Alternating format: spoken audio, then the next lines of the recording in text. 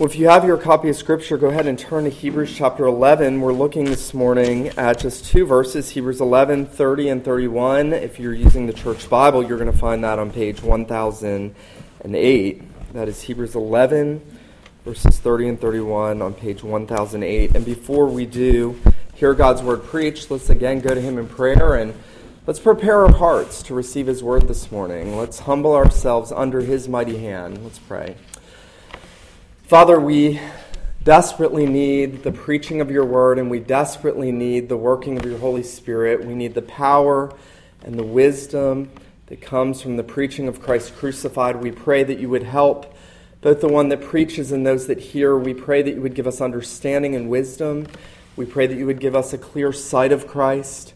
We pray that you would increase our faith, that we might hold him fast and that we might love him dearly and that we might follow him closely. We pray, Lord Jesus, that you would speak, for your servants are listening. We pray these things in your name. Amen. Hebrews 11, beginning in verse 30. By faith, the walls of Jericho fell down after they had been encircled for 7 days. By faith, Rahab the prostitute did not perish with those who were disobedient, because she had given a friendly welcome to the spies. Well, one of my favorite stories in church history is the early accounts having to do with Martin Luther and the early days of the Reformation, that great world-changing, that great event that turned the world upside down. Martin Luther in 1517 had nailed the 95 Theses to the door there at the church in Wittenberg and had set in motion something that we are actually realizing as you sit in a Reformed Presbyterian church today, something that to this day is still impacting the world, that Luther had, in a sense, called the church back to the Scriptures, back to salvation by grace alone, through faith alone, in Christ alone. Luther had done many amazing things. He had given the German people a Bible in their own language, which was a rare, almost non-existent thing in those days. He had unified the German language. Luther produced more than most men ever will produce in their life. And yet, 5 years after nailing the 95 Theses to the door in Wittenberg, Martin Luther walked up the steps to the old pulpit at the church in which he had preached when the Reformation began. And having had so many people ask him, "How did you do it? How did you turn the world upside down, Martin Luther?" And as Luther looked out at the people whose lives had been changed by the gospel, and yet now there was an imminent threat, there was a peasants' rebellion, and there was an attempt at some of the Christians in Germany to want to rise up in military battle against some of the German princes and against the Roman Catholic Church itself. This is what Luther said to the people 5 years after he had nailed his theses to the door in Wittenberg. He says, "I will preach, speak, write, but I will force no one. For faith must be voluntary. Take me as an example. I stood up against the Pope, indulgences, and all papists, but without violence or uproar. I only urged, preached, and declared God's word, nothing else. And yet while I was asleep or drinking Wittenberg beer with Philip Melanchthon and Amsdorff, the word inflicted greater injury on popery than prince or emperor ever did. I did nothing, the word did everything." That's what Martin Luther said turned the world upside down. I slept, I drank beer in Wittenberg, I preached, I did nothing, the word did everything. Now I think that's helpful as a church history illustration, because when we come to the passage we have in front of us today, what we see is that Israel is called into their first major battle in the conquest of Israel. And they come to the brink of the land that God had promised so many hundred years before, and they come to that point of taking it. They've already had people tell them, "We can't take the land, there's giants in there, the walls are fortified, how can we do it?" And God tells them what he wants them to do, and they go in by faith, and essentially the Israelites would have had to say when the walls fell down, "We slept, we believed God's word, we blew on some ram horns, we marched around the city, the walls fell down, we did nothing, God did everything." That's the point of the Jericho account. We did nothing, God did everything. We'll notice that there's these two accounts there in verse 30 and 31. And what's interesting, what you might miss if you didn't take time to meditate on this, that we've been going through redemptive history. We've gone from Abel to Enoch to Noah to Abraham, Isaac to Jacob to Moses to the children of Israel coming out of the Red Sea. And now we're coming to the point of the conquest. We've had the Exodus. We've seen how by faith they came through. They kept the Passover. They passed through the sea. The Egyptians were drowned. And if we were taking our time to meditate, we would have to say there's something missing. There's something missing. Why does the writer of Hebrews go from the crossing of the Red Sea in verse 29 to the entrance of the Promised Land in verse 30? He's just skipped over 40 years of redemptive history. That is the wilderness wandering. I think the answer is found in chapters 3 and 4 of this book, where in chapters 3 and 4 of this book, Israel in the wilderness is set out as the example of unbelief and disobedience. That 40 years of wandering is set out as the premier example of unbelief, where the writer says, do not harden your hearts in rebellion. We who believe do enter his rest. And so the writer strategically leaves out the wilderness wandering out in between verse 29 and 30. And now he moves in verse 30 to tell us about that first great account where Israel is going into the conquest of the land. And he says, by faith, the walls of Jericho fell down after they had been encircled for 7 days. Now, on the surface, it doesn't seem all that remarkable. And on the surface, it doesn't seem to fit in with everything that the writer has said about the gospel and about not departing from the crucified Son of God throughout the whole book of Hebrews. Remember, that's the background. The background is, don't move away from the sacrifice of Jesus. We see Jesus. We see him through the sufferings of death, crowned with glory and honor. Do not take your eyes off Jesus. And now he says, by faith, the walls of Jericho fell down. Well, I think if we go back to Joshua 6, we understand more clearly what the writer is seeing and thinking. God had, as I said, sent spies into the land. Numbers chapter 13 and Deuteronomy 1, we're told that the spies came back and they said, we can't take the land. They were unbelieving. They didn't believe God's word. They didn't believe that the Lord had said, I'm going to give you this land. They said, the men are too big. They're too mighty. Their cities are too fortified. We cannot take this land. And God said, okay, then you'll dwell in the land of the wilderness for more years. You won't go into the land. The next generation will go in. And now we come to that next generation. And here's what we have to keep in mind this morning. The account of Jericho and God giving this city over to Israel as they enter the land, as the first fruits of their taking possession of the land, is attended with all kinds of obstacles. Israel has everything against them. They have the spies in their history coming back and telling them we can't do it. So they have the example of unbelief from some of their greatest warriors. They have that lingering. And then they have the knowledge that the city is fortified and the city is impenetrable, as it were, that there's no way they're going to get into that city. They don't have the weapons. They don't have the resources. They don't have an army. They are a people coming out of the wilderness. There are people coming out of the wilderness into the land that God has promised them, and they have everything against them. And then, on top of that, God says, here's how you're going to take it. You're not going to go in with a chariot. You're not going to go in with a battering ram. You're not going to go in with silver trumpets, and you're not going to go in with a bunch of warriors to take this. What you're going to do is you're going to go in marching around the city one time for 6 days, and then 7 times on the 7th day. And you're going to take with you not trumpets made out of silver, war trumpets. You're going to take a weak little bass ram's horn. And then you're going to send your priest out in front of you. The priests, not the warriors. Priests were not warriors. Priests were pastors. Most pastors are not doodly dudes. These were priests. The priests were going out. You're going to send the priest in front of you, and they're going to carry a golden box. They're going to carry a golden box, and you're going to march around the city. And, oh, by the way, while you're marching around the city, the inhabitants of the city are probably going to be laughing at you. All likelihood, the residents of Jericho were like, what in the world are these people doing?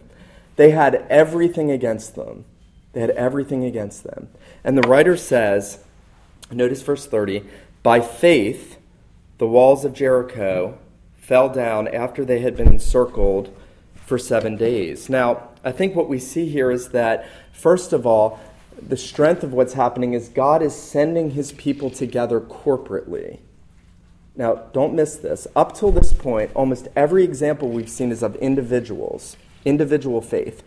The last verse, verse 29, we're told that by faith they, the Israelites, passed through the sea. Here we're told, by faith they, marching around the city, saw the walls of Jericho fall down. And so God is working collectively in the faith of his people. It doesn't mean everybody that was with them had faith, but at least a large number of them said, God has said this, we will do this. Faith is courageous.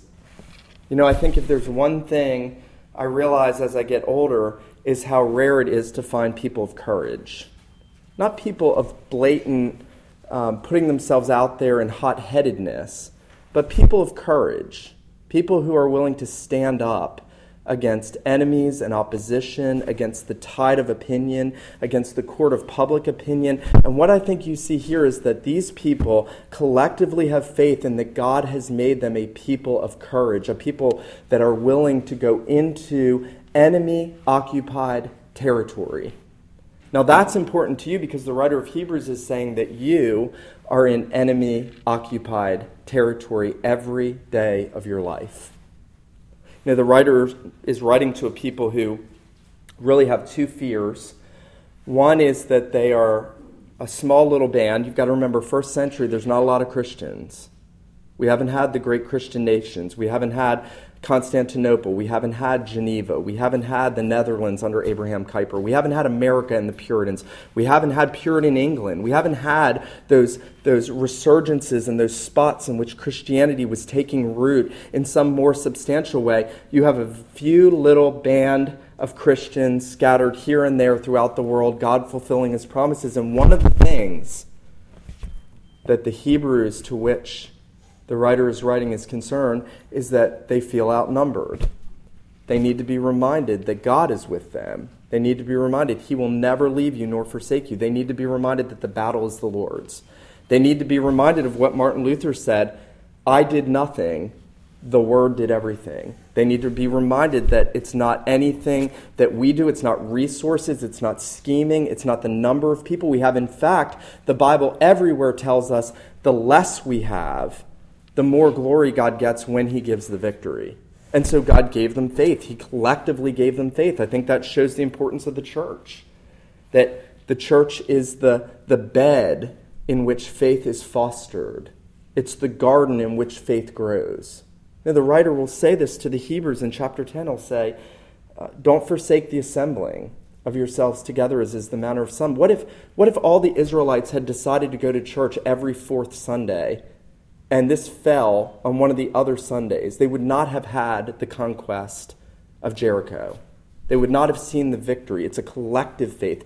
It's an assembly coming together, believing God's promises, obeying God, believing that God wants them together to see his victory. And God gave them faith. I want to read to you a quote that I thought was so wonderful. John Calvin basically says in his commentary on Joshua that when God is about to do something great, he prepares his people by filling them with faith so that by faith they may see the victory that he himself provides.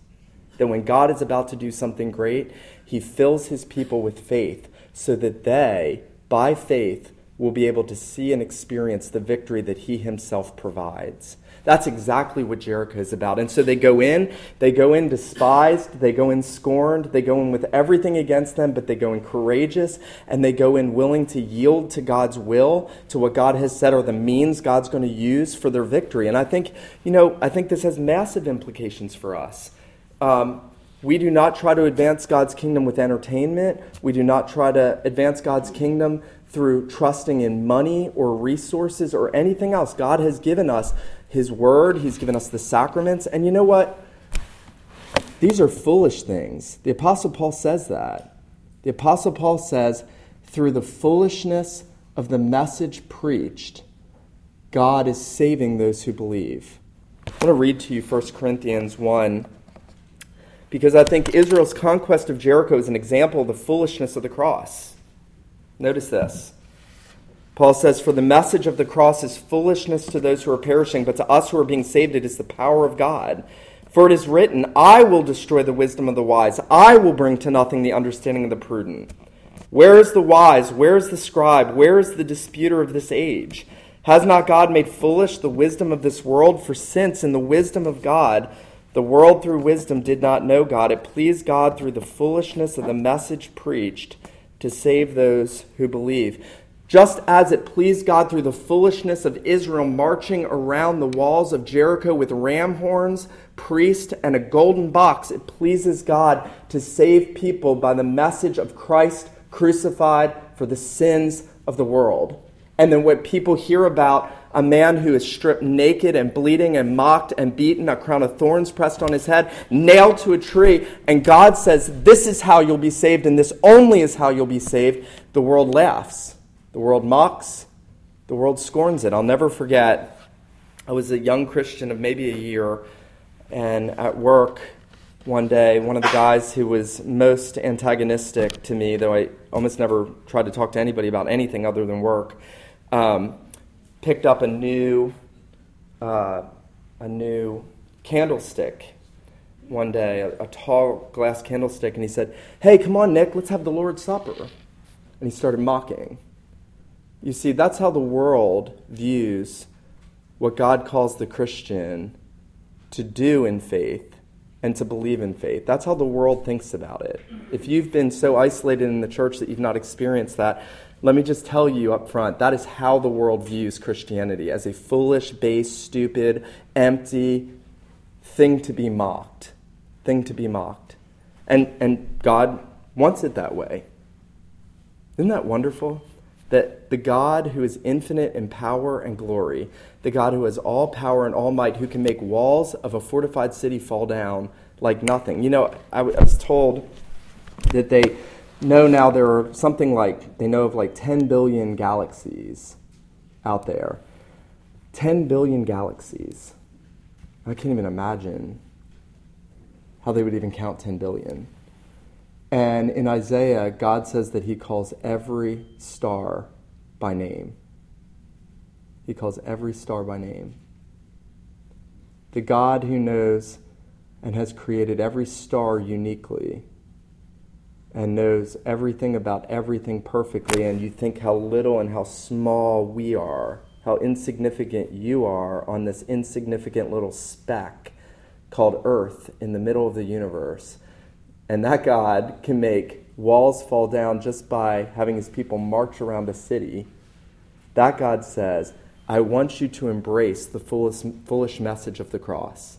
I want you to embrace that I came as man, and I took upon myself flesh, and I was mocked and beaten and despised, so that I might bring you to glory forever. That I might bring you into the everlasting promised land. You know, I think Jericho has everything to do with your salvation. Everything.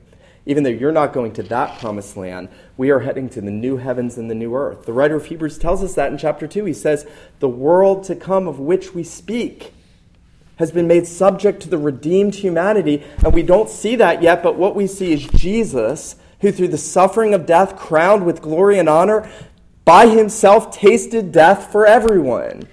And that, how do you know that you're going to enter into that and inherit the new heavens and the new earth?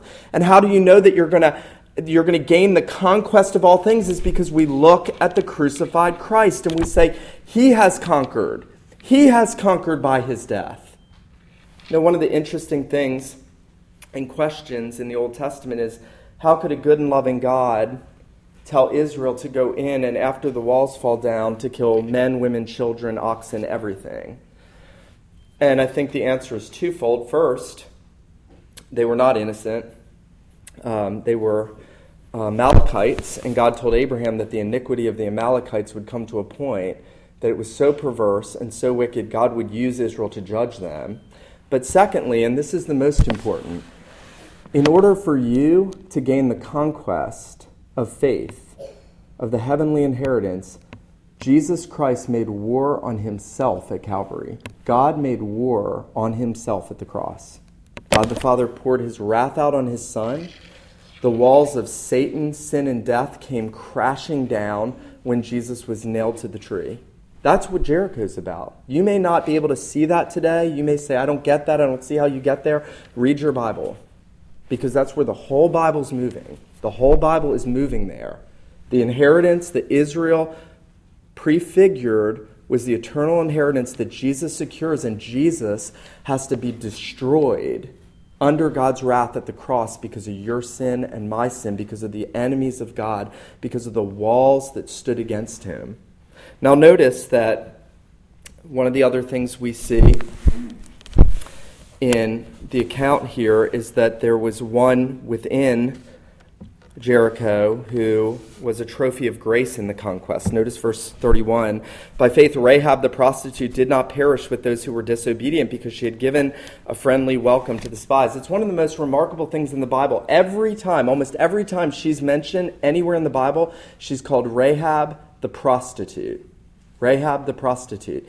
Even after we know that she marries one of the Israelites, probably one of the spies, Salmon, mothers Boaz, becomes the great-grandmother of David, and is in the genealogy of the Redeemer himself, Jesus Christ. Even after all that, she's still called the prostitute Rahab, and here's why. Because God wants you to know that the vilest and the filthiest and the worst sinners who believe in the gospel will be saved just as Rahab was. And that God is able, in the words of Thomas Manton, to take a dunghill and to make a sweet-smelling garden out of it. And that's what happens with Rahab the prostitute. There is one person and her family that are trophies of God's grace. And the remarkable thing about that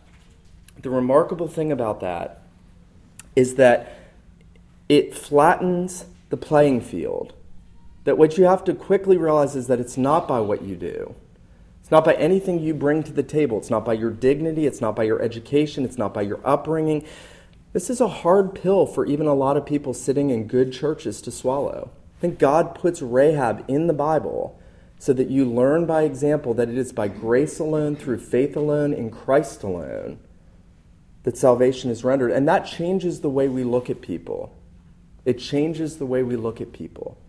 Instead of looking down self-righteously, we see that God's grace can take the most graceless person and turn them into the most gracious person. That's the point of Rahab. Now, when you go back and you consider the story and you look at the details, it's actually quite remarkable how this happens. Here's this woman who is a notorious prostitute. She dwells there in the city wall. She's probably known most of the men of the city. The spies come to her at night. They must know that a prostitute is probably the safest person they can check things out with, and they can find out the landscape and see what they're up against, and she receives them. And she tells them, as we read earlier, she tells them, we have heard what Yahweh... You've got to listen very carefully if you get this. She says, we have heard what Yahweh did. How he brought you out of Egypt. How he parted the sea. I'll read it to you. She said to the men, I know that Yahweh has given you the land. The terror of you has fallen on us. All the inhabitants of the land are faint-hearted because of you. We have heard how the Lord dried up the water of the Red Sea when you came out of Egypt, and what you did to the 2 kings of the Amorites. And as soon as we heard these things, our hearts melted. Neither did there remain any more courage in anyone because of you. For the Lord your God, he is God, in heaven above and on earth beneath. Rahab's already a believer when the spies come. Rahab's already believed the gospel. The Exodus was the gospel. God bringing his people through the Red Sea was a typical picture of God bringing his people through the judgment, out of the bondage of Satan, sin, and death, through the death and resurrection of Jesus. We saw that last week. Jesus called his death and resurrection an Exodus. Rahab heard about the gospel that was demonstrated typically 40 years before. Maybe she was a little girl, and she heard what God had done, and she said, our hearts melted. And the remarkable thing is, she doesn't say, like the Philistines always say, if you read the Old Testament, the Philistines always say, their gods, when they speak about the Israelites. Their gods are stronger than our God, or the God of the Hebrews has done this, and let's go to our God and see. And she says, no, Yahweh has done this. There is one God, and he has done this, and she says, he is God. He is God. I was thinking about that line in Captain America that gets a lot of airtime now, where he says, no, ma'am, there's only one God, and he doesn't dress like that, when he's talking about the demigods, Thor's brother. And I thought about that's sort of an anachronistic way of saying Americans in the 50s believed there was only one God. Well, let me put it this way. Hebrews in the ancient Near East and a harlot named Rahab believed there was only one God. And God so honors that he says it's by faith she escaped, and she was a trophy of grace because she believed in the one true and living God, and she trusted in his redemption. She knew he was God. She knew he was the creator. She knew that he alone was God, and she knew that he was the redeemer. And she looked in faith to him. And how do we know that she looked in faith? Because she hid his spies. She received his people. She showed kindness to members of the church of God. She brought them in. She said, in a sense, I belong with you. You are my people. Jericho is not my people. You are my people. And notice what the writer of Hebrews says. He says, she did not perish with those who were disobedient because she had given a friendly welcome to the spies. You know, I think there's so many layers here that if you had time to read and study all the sermons and the commentaries on Jericho and Rahab, you would be astonished at all the different multifaceted aspects and layers. And one of the things that one writer pointed out is that the men and the women of Jericho, they had an opportunity to believe just like Rahab did. And we know that because we're told in the account that they shut the door so that they couldn't come out and Israel couldn't come in. Now, on first sight, that would seem that what it's saying is they were afraid of Israel, so they shut the gates. But in the ancient Near East, if a foreign people came towards you, came to your land, and you opened your gates, you were giving them a welcome of peace. You were saying, we welcome you. Come in. How can we minister to you? How can we serve you? And when they shut their gates, they were being disobedient and unbelieving, and Rahab telling the spies, we have heard through the preaching of the gospel about what God did with Egypt, with you in Egypt. We have heard. She is saying the whole city had heard, and yet only Rahab believed. I want to say this morning. I think many lessons you can draw out of this. The obvious lesson is when we are up against the challenges of life, when we're up against the oppositions to our being Christians, when we are faced with enemies within, sin, and enemies without, the world, Satan, even other church members who may not be believing themselves, when we are faced with enemies, we ought to cling to Jesus Christ, no matter how foolish we think those means are. No matter how foolish it seems to march around for 6 days and then march around 7 times on the 7th day, no matter how foolish the preaching of the cross may seem to people, it is the power of God unto salvation. We are to be confident. We are to be courageous.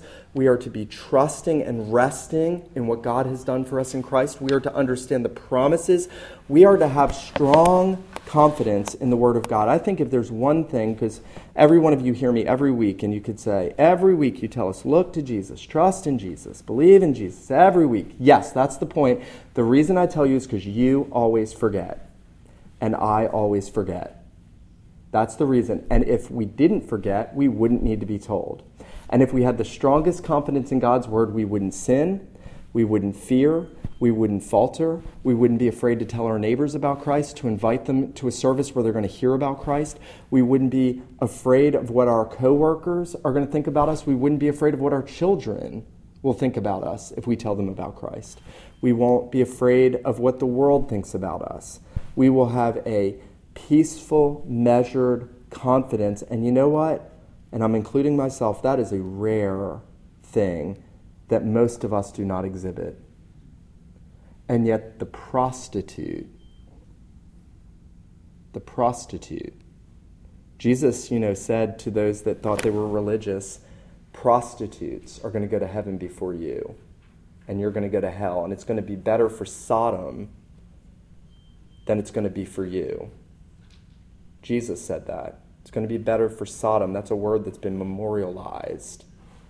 It's going to be better for Sodom on the day of judgment than for religious people who are not trusting in Jesus Christ. And I want to say this. We will not only have a measured, steady, persevering confidence that God is going to do what he said he's going to bring us to glory. We're going to persevere through trial and persecution and difficulty. But we may find ourselves leaving all and being the only ones we know. You know, Rahab is the only one in all of Jericho. All of her friends, all of her acquaintances, everybody that she knows perished. Everybody. She was alone. My dad used to say to me as a boy, and I do understand this more as I'm getting older, he used to say repeatedly, Nick, if you want to follow Christ, don't look behind you because no one will be following with you. He used to say it all the time to me as a kid, and I get it now as a Christian to a degree. If you want to follow Christ, don't look behind you because no one will be following with you. Listen, you know, I love you. I do. I'm your pastor. I love you. And there is nothing more I want to see for us than we exhibit the same faith in the face of foolishness, foolish means, persecutions, challenges, even being the only ones in the group of circles in which we find ourselves, that we would persevere in faith together, collectively, that this church would be known in Richmond Hill, that people would say, that's a people of faith. That's a people who are walking together collectively by faith, anticipating the inheritance that God has for them. And I'll close with this. On Judgment Day,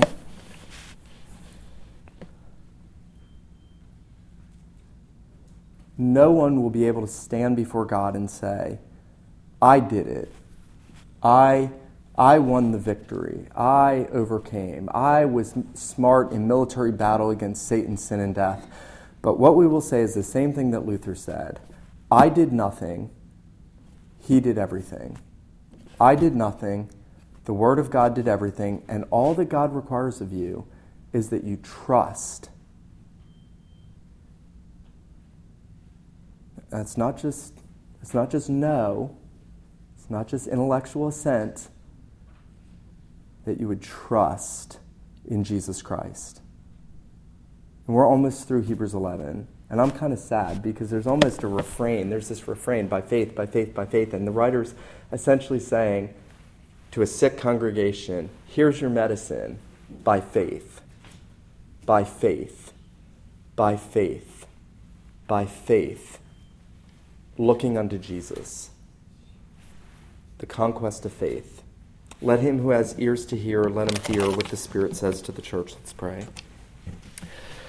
Father, we do pray that you would build us up in faith. We, like the Hebrew Christians, are often a people who are swayed by the fear of man, by the foolishness of what it means to be a Christian and what you call us to, by the courage that it takes for us to go forward believingly, trusting your promises.